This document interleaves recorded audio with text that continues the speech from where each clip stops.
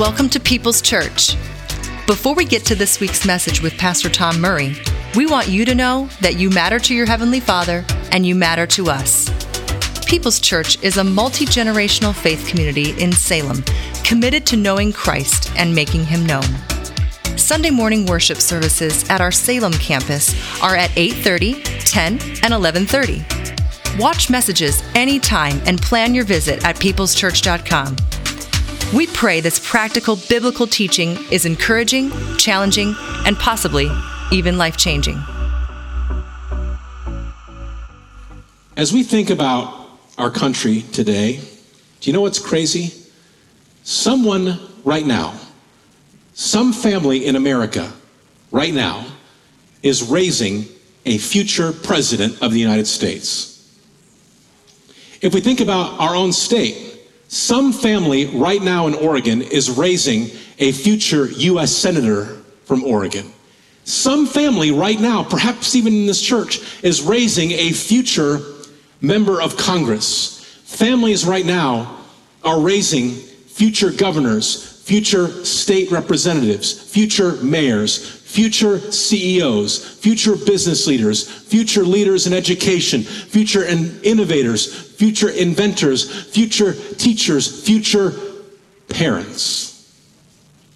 So as we think about how we're raising now the next generation, it's crazy to think that the babies whose diapers we are changing today will someday be in charge of the world. So as we think about these future adults and how they will eventually be leaders in households, cities, companies, churches, nations, as we think about the future adults and the values that they will lead with, what is the greatest influencer of the faith and values that future adults will lead from? What is the greatest influencer of the faith and values that future adults will lead from? You know, media is influential, but it's not the greatest influencer. Teachers are influential, but not the greatest influencer. Friends are influential, but not the greatest influencer. Youth pastors and kids pastors, we love them, but they're not the greatest influencer. The statistics tell us family is the greatest faith and values influencer of future adults. Family. Pew Research, teens who attend worship services with their parents are most likely to share their parents' faith beliefs when they become adults.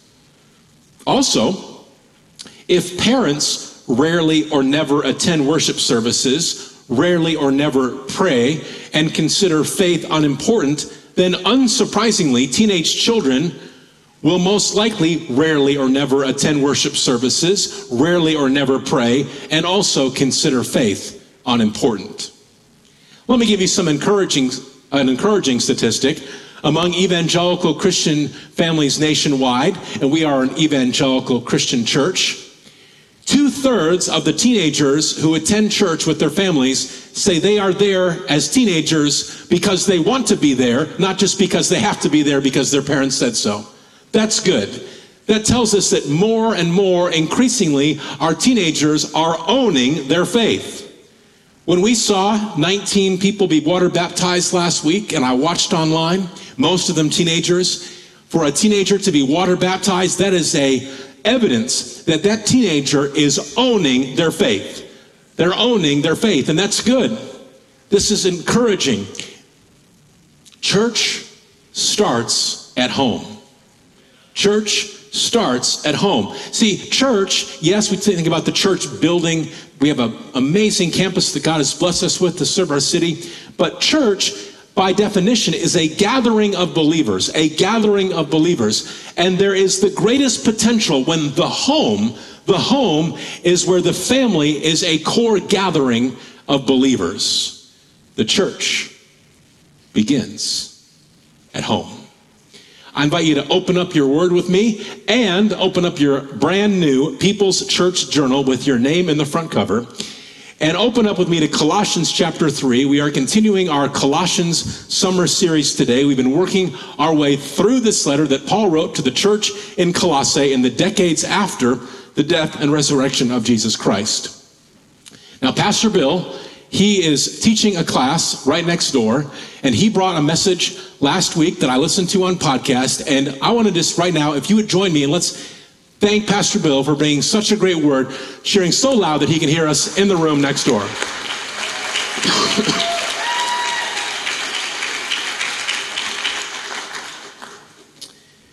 This morning we see a great turn in the letter that Paul wrote to the church in Colossae, because inspired by the Holy Spirit, Paul turns to family.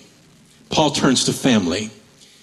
When it comes to our faith journey, pursuing Christ, desiring as Christians to be more like Christ, so often we think of this as a relationship that's lived out between us as individuals and our Father, Jesus Christ. That's where the center of the faith journey happens. But many of us, even most of us, we also live in families, in household families and extended families. What Paul writes sends the message that it's not an option to abandon or neglect your family for spiritual pursuits. As crazy as it may sound, there may be times when you or someone has thought, I'm too busy getting closer to God to care for my family. What Paul writes next would wipe out that excuse. You see, what we're about to see is that God has a plan for families. Paul is going to give us 4 statements about family structure. These are simple statements, but they are challenging to live out. Why? Because family is deep, family is complex. Do you know that for most of us in our life, the greatest love and the greatest tension that we experience in our life both come from our families? I didn't mean to make that uncomfortable if you're having trouble with the person sitting next to you. Families are imperfect because families are made up of imperfect people. We're going to see how each of these 4 statements speak to those in the family and how family relates to other people in the family.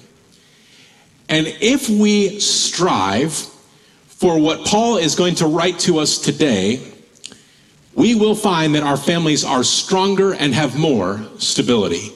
And at the end of the message today, I want to share with you something that we're going to do as a church family, a real, tangible act that we're going to do as a church family to reinforce the message of just how important the family is with church starting at home. As we get into this, I know that just the word family, for some, for you perhaps, it brings up deep emotion and possibly even pain. Paul writes about family, and he talks about husbands and wives and children, what we might call the traditional family. But we know that today we have a lot of family units that wouldn't reflect that definition. We have separated parents, single parents, blended families, divorces, remarriages, stepbrothers, stepsisters, half-brothers, half-sisters. What we're thankful for, God's word is so good that no matter where we are, he has something to say to us today. And that we can't undo what's been done in the past, but we can look to the future. And maybe it's your story that you would not wish upon anyone else what you have gone through in your family, but you would say that at the other end of it, you have become stronger and you are grateful for how you have seen God work in the life of your family. If you're single, dating, engaged, married with kids, without kids, kids in the house, kids out of the house, divorced or widowed, God's word is so good that he has something to say. Our Heavenly Father has something to say to each and every one of us today. So let's read Colossians 3:18 and 19. We're going to read these verses together. This is a verse, one to the wife, one to the husband, and we read them together because in the marriage relationship, these 2 things, they're supposed to be happening simultaneously. It's not, well, if you do this, then I'll start doing this. No, if you start doing that, then I'll start doing this. No, the idea is that we both, in the marriage relationship, husband and wife, would be both living out our role at the same time. So here we go. Colossians 3:18 and 19. Wives, submit to yourselves to your husbands, as is fitting to the Lord. Husbands, love your wives, and do not be harsh with them. All right, now right away, there just got to be some tension in the room because there is this huge loaded word that gets like the hair on the back of our neck standing up straight up. What's the word? Submit. Submit is this loaded word. I read that verse and some of you just like went from thinking about something else, like sitting on the edge of your seat, ready to parse every word that I'm about to say. Let's just take a deep breath. That's good. Some of you actually, I heard you take the breath. Because when we think about the family, we can go into I think. I'm asking us to just for a moment to take a deep breath and let's look at what God thinks and let's try to understand why he would put this phrase into our Bible through the Apostle Paul. And as we start to talk about family, I just want you to know, Jennifer and I, we're trying to figure this out. We do not have all the answers. We are on the journey of marriage and family just like the rest of you. In fact, if you're anything like us, sometimes it feels like the more that we're at this, the less that we know. This message this week, as I've been preparing it, maybe today it is just for me. But I believe in my household, if I continue in increasing measure to live out the instructions as a husband and father, that our family will be stronger and more stable. And I believe if we open our hearts to what God has to say, I believe that you will see that as well. So back to this word, submit. What is Tom going to say about this? 2022 in our American culture, it may seem like Paul just comes right out and opens this section with an incredibly controversial statement about wives submitting to husbands. 2,000 years ago, of the four statements that we're going to look at today, 2,000 years ago, this actually would be the least controversial of all four statements. Why? Because this is how it was in Roman law. Husbands were, by law, the head of the household. The government gave full power and authority over to the husband. Wives and children under Roman law were essentially considered property of the husband. We will see in just a moment God elevating the role of women and children, affirming value of women and children that is far above the cultural norms of today.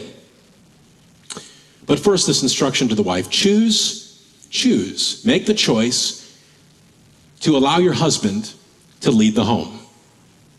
Now, there are some wives in here, you are praying for your husband to step up and lead in a greater way. It's important for us to point out that this instruction is not to the husband. This does not say, husbands, force your wives to submit. This verse has been weaponized by some men today. You don't have to look very far in an online search to find many accounts from women who have been held hostage by a husband who has manipulated and twisted biblical family leadership into an unbiblical household dictatorship. This does not say, I hope this isn't surprising, this does not say that the husband is God. Again, I hope that's not surprising. A wife's spiritual responsibility is not to become more like her husband. A wife's spiritual responsibility is the same as it is for every follower of Christ. It's to become more like Jesus. The responsibility of every follower is to become more like Jesus. This does not say that wives do what their husbands say no matter what, even if it's abusive, even if it's cheating, even if it's forcing you to sin. This does not say that women are supposed to be weak. It does not say that women are supposed to be silent. This does not say that women are supposed to submit to all men. This does not say that women are less smart or less capable of being leaders. I am married to a strong, confident woman, and by God's grace and with his help, we are raising 3 daughters who I pray will also be strong and confident and will be used as leaders in whatever God has called them to do. If anyone ever comes at you and talks about the Bible degrading women, this is so important for you to know. Jesus elevated women every step of the way. The New Testament church elevated and highlights the value of women every step of the way. Two examples, Acts 16. Lydia was a well-known businesswoman who sold expensive cloth to the wealthy of the day. She was like Louis Vuitton of the Roman Empire, Lydia. Then Romans 16, you have Phoebe, who was a preacher who worked closely with the Apostle Paul, a woman sent by Paul to Rome. Colossians 3:18 and 19. Wives, submit to yourselves to your husbands, as is fitting to the Lord. Husbands, love your wives and do not be harsh with them. What we do see here is that in their own way, husbands and wives are supposed to prefer their spouse over themselves. Wives, choose to allow your husband to lead the family. Wives, even encourage your husband in leadership of the family. Now here comes the instruction for us, dads and husbands. Husbands, love your wives and do not be harsh with them. Love your wives. Now, we know that love is more than chocolate and flowers on Valentine's Day. But it is good for us to remember that. It's also good for us to remember our anniversary. My brother says, if you want to remember your anniversary for the rest of your life, forget it one time. Love is more than gifts on Valentine's Day and our anniversary. What is the definition of love? To love is to put the needs of someone else above yourself. To love is to put the needs of someone else above yourself. And so what is the greatest act of love of all time? Jesus' death on the cross. If love is to put the needs of others above yourself, the greatest act of love of all time is Jesus Christ, sinless, perfect, and holy, giving his life a criminal's death on the cross, crucifixion, for us, for the sins of humanity. In that moment, Jesus Christ put the needs of the world above himself. So love is to put the needs of others above our own. So guys, this is not a moment for wives for you to elbow your husbands. But I want to talk to the guys for a second. This is a huge call to action for us men. This is a huge call to responsibility. Lead your wife out of love. Lead.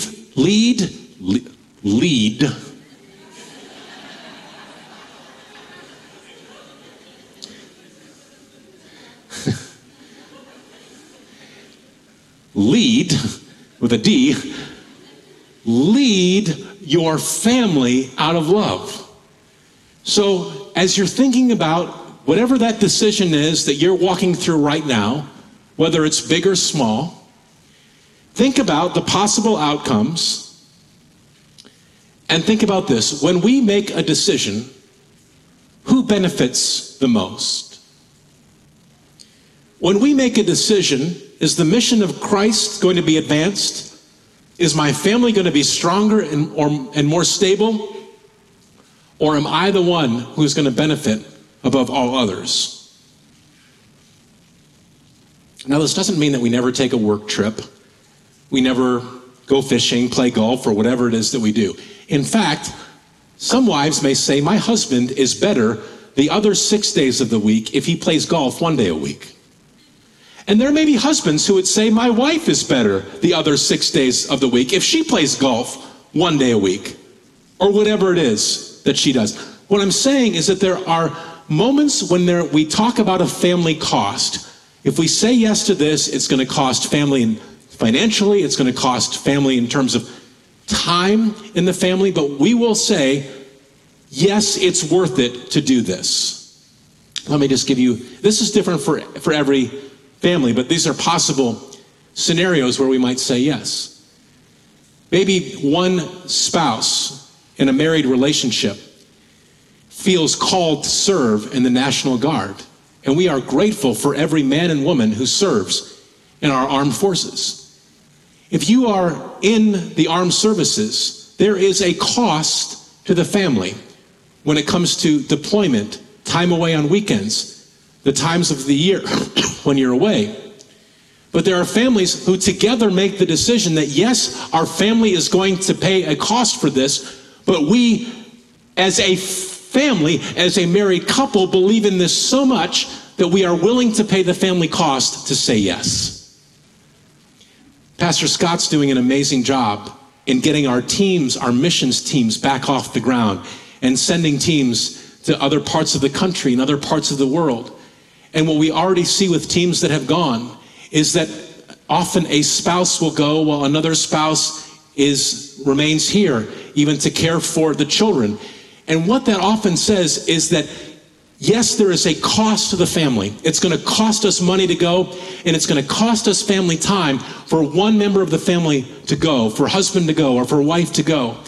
But what we're saying is that as a family, as a married couple, we believe so strongly in the importance of this work that we are willing to pay the family cost so that one person may go.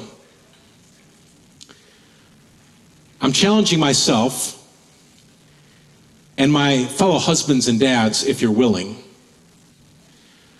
to take a look at the tension in our marriage, in our families today, or the tension moments of our past, and ask ourselves very honestly, can the tension that we're experiencing now, or the tension that we've experienced in the past, can it be traced back to decisions where we put me over the we of our marriage?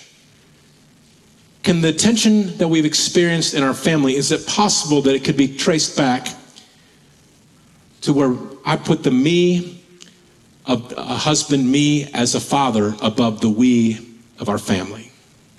Again, this is not a moment for wives to elbow your husbands, but it is a moment of reflection. Because God, through Paul's words, encourages us to lead our families by putting our wives above ourselves through love. And here's what happens. We're thankful for an intergenerational church. Some of you have your grandparents are in this church, or your great parents, or you are the great grandparent, you are the grandparent, and your grandkids are in the church. Those of us that are much earlier on in our marriage, those of us who are early on in our role of husband and wife, I want you to know, if you're a grandparent, great-grandparent, that we, in many cases, we are looking to you as an example. Those of you who measure the time in your marriage in decades, a half century or more, those of us who are younger, we are looking at you, wanting to know what the secret sauce is that you have figured out that has sustained your marriage for all this time. And what I imagine that we would find if we were to interview those of you who have been married for decades, a half century or more, is that in many cases we would find a husband who is leading, who over the years, decades, has a track record of building trust, of making decisions that have put his wife and his family needs above his own needs. Because if we build that trust over time, over years and decades, what happens is that when we reach a moment of disagreement and someone is going to make a decision, and if we choose to allow the husband to make the decision, there can be a great moment where a wife would say, you have a track record of making decisions that have strengthened our family. You have a track record of making decisions that have brought more stability to our family. You have a track record of making decisions where I clearly know you have preferred me over yourself. So even though I don't see it the way that you see it right now, because of the trust that you have built, I trust you to make this decision right now. I trust you to make this decision right now. And what we see in the legacy couples of this church is that there is a trust that has been built between husband and wife that cannot be fast forwarded, but has been built over years and years and decades and decades. And so I just want to pause for a moment and tell the legacy couples of this church how important you are, how valuable you are, in modeling biblical leadership and biblical partnership in your families. Wives, submit yourselves to your husband as is fitting to the Lord. Husbands, love your wives and do not be harsh with them. Wives are accountable to God for how they allow their husbands to lead. Husbands are accountable to God for how they lead their wives with love. These are intended to be occurring simultaneously. And do you see the phrase that's in the middle of these two? As is fitting to the Lord. As is fitting to the Lord. Right in the middle of the instruction to wives and husbands, as is fitting to the Lord. Marriages are strengthened when Christ is at the center of the relationship. If both husband and wife seek God independently, they will grow stronger spiritually and closer to each other. So it's like we have a triangle, with wife and husband at the bottom of the triangle in two corners and God at the top. And what happens if wife and husband both take responsibility to become more like Christ? As they become more like Christ, what happens to the space between the lines in the triangle? The space becomes smaller and smaller. So as husband and wife are each growing closer to Christ, they will become more like Christ and they will grow closer to each other. And what we see in our culture today, our community needs, starves, and is desperate for men who will step up, strive to be more like Jesus, and put the needs of their family above their own. Paul gives us this to help us, not to hurt us, to make marriages stronger, not weaker, to bring stability, not uncertainty, and to bring unity and not division. For those of you who are single, dating, or engaged, I want to challenge you with something. The most important decision you make in your life is to follow Jesus Christ. Second most important decision, many of us would say, is the decision of who you're going to be married to. Maybe you're sitting next to that person today, you're engaged or you're dating. I want you to wrestle with these questions. Are you with someone right now who you trust to lead your household? Are you with someone who you trust will put you and your family first in decision making? I just made somebody a little bit uncomfortable. We've unpacked statements 1 and 2 for husbands and wives. So quickly I want to look at 3 and 4, verses 20 and 21. Children, obey your parents in everything, for this pleases the Lord. Fathers, do not embitter your children, or they will become discouraged. Relationship between children and parents, fathers and children. Again, we see that each side shows preference to the other side. Marriages work best when Christ is at the middle. Parenting relationships work best when Christ is at the middle. In our culture today, we've said throughout this message series on Colossians, part of what was happening in the city of Colossae 2,000 years ago is that there was a core community of Christians, of Christ followers, and outside voices were trying to come at them to pull them away from their faith in Christ. And they were saying, what you need is you need more spirituality. Christ isn't enough. You need this, that, or the other thing. The phrase that we've come back to all summer is that you don't need more than Christ, you need more of Christ. So other voices competing for attention. Does it sound similar to what's happening today? Parents, I think we know this. There are many channels that are competing for the minds and hearts of our children. We think of what's being taught in our schools.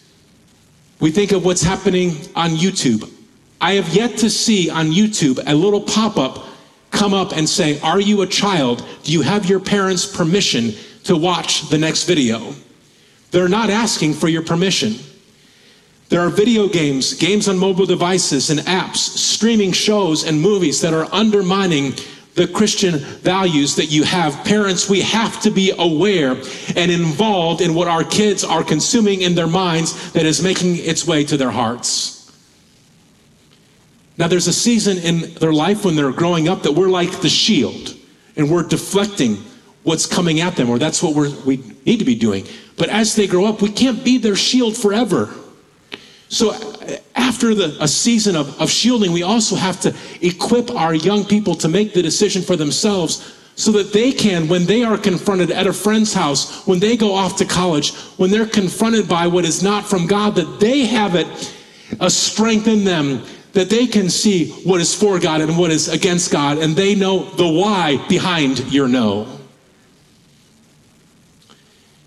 Children, obey your parents in everything. This may be a verse, Mom and Dad, that you want to put on a sign and hang it in their bedroom. In fact, for your bedroom today, or for your benefit today, I found this sign. Look at that. In whimsical writing, in a whimsical font, children, obey your parents in everything, for this pleases the Lord. Maybe, Mom and Dad, you want to buy this and put this in your child's room, in a place where it is the first thing they see when they wake up in the morning and the last thing they see before they go to sleep. Children prefer their parents by following their leadership over whatever else may be out there. And lastly, parents prefer their children by the way they treat their children. Parents, with fathers highlighted, do not embitter your children or they will become discouraged. Don't provoke your children. Don't aggravate your children. The way that we treat our children matters to God. So my question today is, when your kids do something that you don't like, when they go against your plan, when you have a disagreement with your spouse, what emotions do you respond with? We talked about this last week. Pastor Bill talked about this last week. Such a good message. If you didn't hear it, listen to the podcast or watch it on YouTube. Verse 8, Colossians 3, verse 8. So it's going back a little bit earlier in the chapter. But now you must put them all away. Anger, wrath, malice, slander, and obscene talk from your mouth. When we don't get our way, even in our households, the human nature is to respond with anger, wrath, malice, slander, and obscene talk. But Paul says, put that away. Take it off. And I'm so thankful that he doesn't leave us like in response nakedness. He tells us to put this off, but then to put this on. Verses 12 and 13. Put on then, as God's chosen ones, holy and beloved, compassionate hearts, kindness, humility, meekness, and patience, bearing with one another, and if one has a complaint against another, forgiving each other as the Lord has forgiven you, so you must also forgive. So if we were to put these two responses, categories, into two separate columns, we see something like this. On one side, anger, wrath, malice, slander, obscene talk. The other side, compassionate hearts, kindness, humility, meekness, patience, bearing with one another, and forgiveness. If you are privileged right now to have children in your home that you're raising at this time, when your children reach adulthood, what column of words do you want them to use to describe the atmosphere of your home when they look back on their childhood? Now, some of you are running this through the filter of your own childhood, and you would say that in your own childhood, what you experienced is not the column on the right. You experienced the column on the left. That the home of your childhood was filled with anger, wrath, malice, slander, and obscene talk. If that's you, I'm so sorry. That's not God's plan for your family, and it was not God's plan for your childhood. We cannot do anything about the past. But what we can do is something about the future. When I think about raising our own 4 children, our 3 daughters and our son, again, with God's grace and God's help, it would be my desire that when they become adults and they look back at the time growing up in our household, that my children would use the words on the right to describe the atmosphere of our home. Compassionate hearts, kindness, humility, meekness, which is strength under control, patience, bearing with one another, and forgiveness. And this phrase, bearing with one another, is so good because it says, other translations use phrases like give grace, put up with each other, make allowance for each other, understand each other. I think of it this way. Allow the other people in your family to not be perfect. Allow the other people in your family to not be perfect, because guess what? We're not perfect. Families are healthiest. Families are healthier when each member can depend on the other members to pursue their own responsibility. Any one of us who has a family role that's in here today, we could look it around and say, well, you need to be doing, did you hear what Pastor said about your role today? You need to be doing more of that. Here's what's so good. We all have something to work on. None of us have arrived. It's not we either are or not. We're on the journey, and all of us have something that we're working on. And do you know what? Our family members, they know if we're working on it, because you can't fake it with your family. And when one of the roles is missing or misused, or responsibilities is twisted to be something unbiblical, it is felt by others. Let me encourage you. And this is just as much for me as it is anyone else. When things don't go your way, when our children don't respond the way that we want them to respond, yes, the Bible talks about the value of discipline. When we're in a tension moment with our wives or husbands, may words like compassion, kindness, humility, meekness, patience, forgiveness, allowing the other people in our house to not be perfect, may that be what fills our home. In our final moments today, I told you that at the end of the message, I want to roll out a tangible, intentional step that we are going to take as a church to reinforce this absolutely crucial value of church beginning at home, the value of the family. And I told you that this is going to be uncomfortable for some of us, myself included. For 4 Sundays, we are going to pause our Sunday evening worship service. Not today, but coming up in September. So just to give you a forecast calendar here, September 11th through the 14th, we're doing something we've never done before, at least that I know of. We're going to do 4 revival nights with Randy Ruiz, my friend Randy Ruiz, who is a powerful, spirit-filled, driver to the altars preacher that will bring purpose and bring healing to your life and to your relationships. So beginning with a riverfront night in the park on Sunday night, September 11th, then 3 nights here in the church, we're going to have 4 Sunday evening services where we are seeking a powerful move of the Holy Spirit. Then for 4 Sundays, we're going to pause the Sunday evening service, September 18th, 25th, October 2nd, and 9th. And then we have some Sunday evening things planned for October 16th and the 23rd. So what I am challenging us as a church family to do is that for these 4 Sundays, that we would do some things to intentionally either affirm and continue spiritual disciplines in our homes, or we would use this as an opportunity to kickstart the value of church at home. You may have your own ideas, and there's no one way to do this, but I think of in our household, our older kids, they're starting to begin to enjoy cooking.